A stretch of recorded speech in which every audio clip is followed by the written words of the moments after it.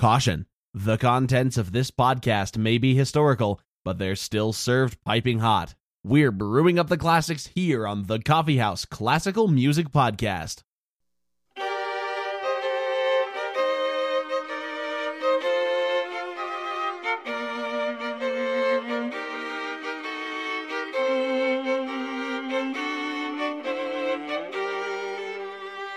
Hello, everybody, and welcome to the Coffee House Classical Music Podcast. My name is Asa. And I'm Allison. Today, we continue our trek of looking at lesser-known composers of the Romantic era with Johan Halvorsen. We'll also investigate his creative work, the Passacaglia, after Handel.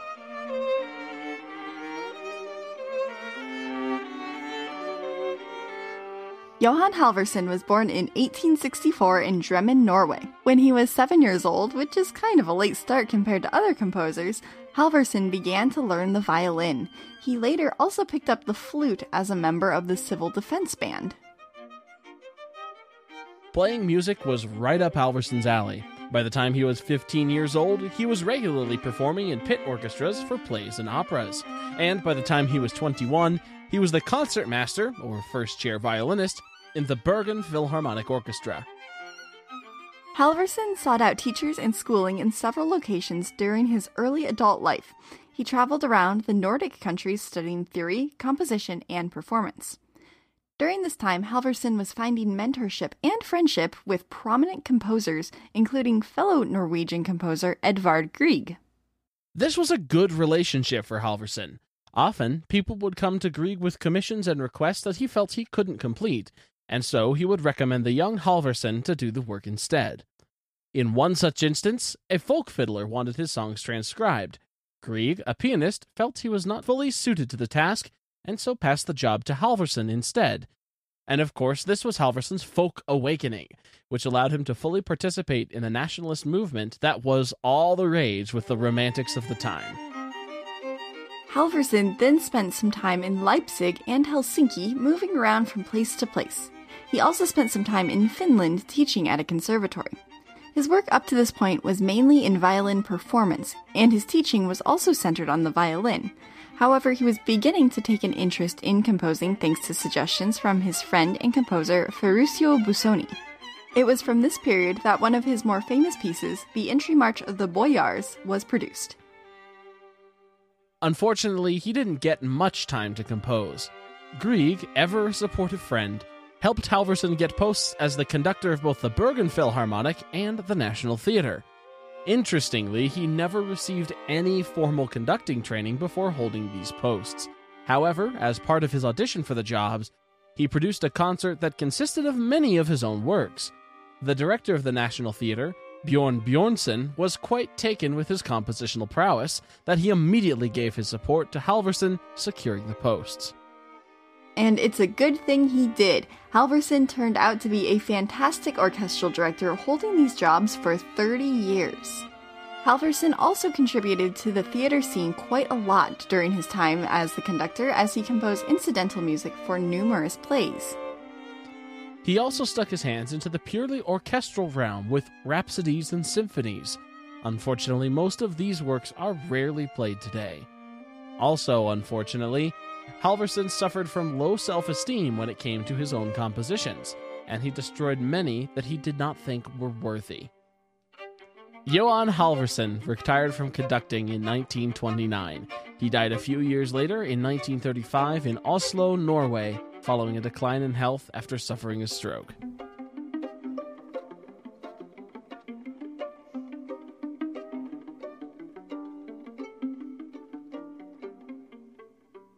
So now we will take a look at the Passacaglia after Handel. This work was one of Halvorsen's earlier compositions, written in 1894 when he was really just starting to dip his toes into composition. It is based on the finale from Handel's Harpsichord Suite in G minor.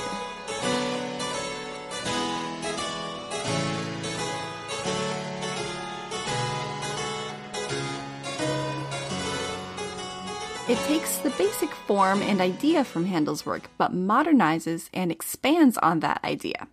This piece is originally written for violin and cello. However, it has been fully accepted as a violin-viola duet as well, and any combination of stringed instruments can play it. So let's talk a little about what a Passacaglia actually is. It's a little bit like a modern jazz chart, where there's a set of chord progressions that plays on and on, as melodies and improvisation happens over the top of it. However, in a Passacaglia, the chord progression often isn't as groovy or readily predictable as in jazz. Listen to this excerpt from the beginning of the piece to hear the Passacaglia bassline. Try to listen to only the lower voice, not the dotted eighth note rhythm in the upper violin voice.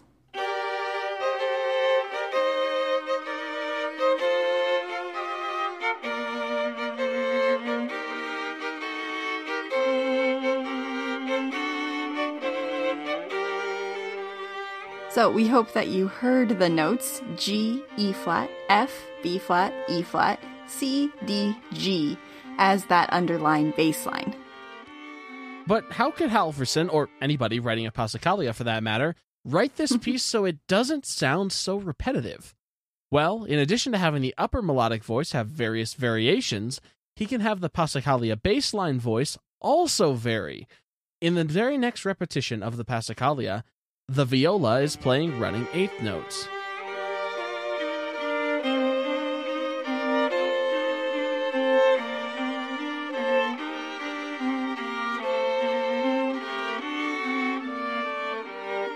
The bass line is still exemplified by having the important notes land on the downbeat, though, with other notes in between just being relatively unimportant traveling notes. Sometimes, however, Halvorsen just gets silly with the chords. In this instance, he starts with the G, but the next prominent downbeat, which is supposed to focus on E flat, instead he starts us off with a C sharp, which is not even close to the right note for the progression.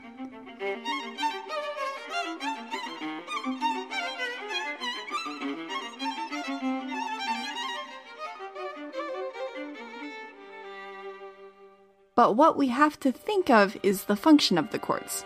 When Halvorsen is focusing on the E flat, he is actually outlining a 4 chord which has what's known as a predominant function.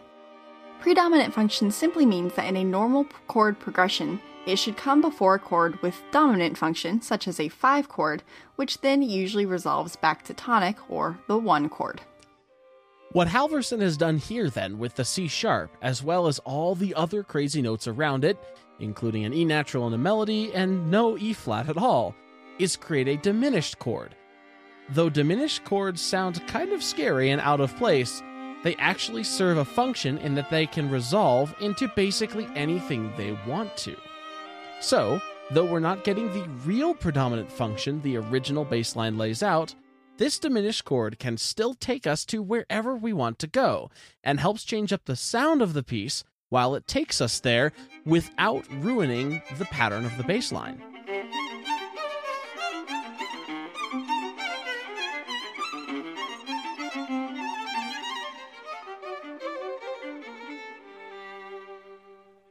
This piece, as we mentioned, is based on a Handel work for harpsichord. The harpsichord can, of course, play multiple notes at one time, thus allowing for large chords and harmonies to be laid out for the listener. Halvorsen did run up against the problem that stringed instruments can't quite play full chords.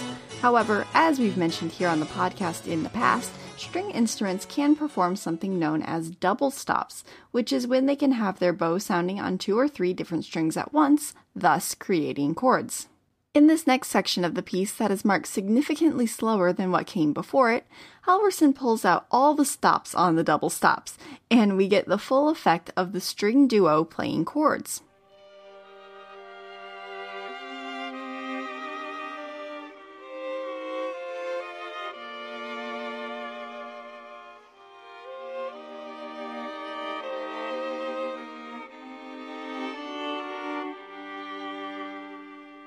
It's quite effective and sounds like a full string quartet. Another technique that Halvorsen uses to change up the sound is pizzicato, or plucking the strings rather than bowing them. Here he has written the same repetition of the Passacaglia to be repeated, but the second time around is plucked rather than bowed.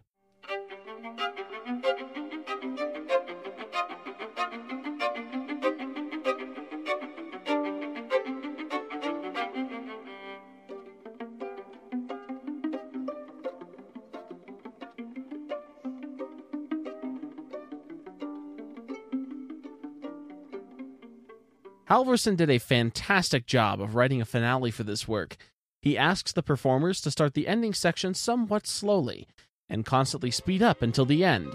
This tempo increase, along with Halvorsen's continued use of increasingly dramatic chords, ramps up the energy just like any grand finale for a symphony or concerto.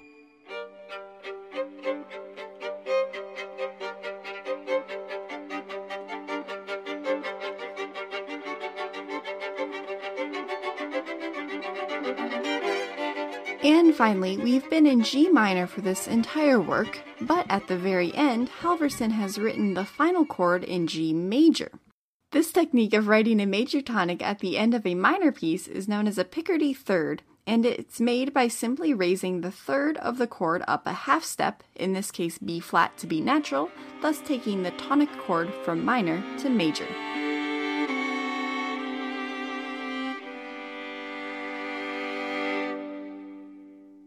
Ah, like a ray of sunshine shining out from the stormy and complex variations. So, we obviously haven't walked you through every variation Halvorsen wrote into his Passacaglia, but hopefully you were able to hear some of them in the background of this episode. We do encourage you to look up a full performance, there are many on YouTube of course, and listen to the true genius writing of Halvorsen. If you liked this podcast, please follow us on Facebook and Instagram. Just look for The Coffee House Classical Music Podcast.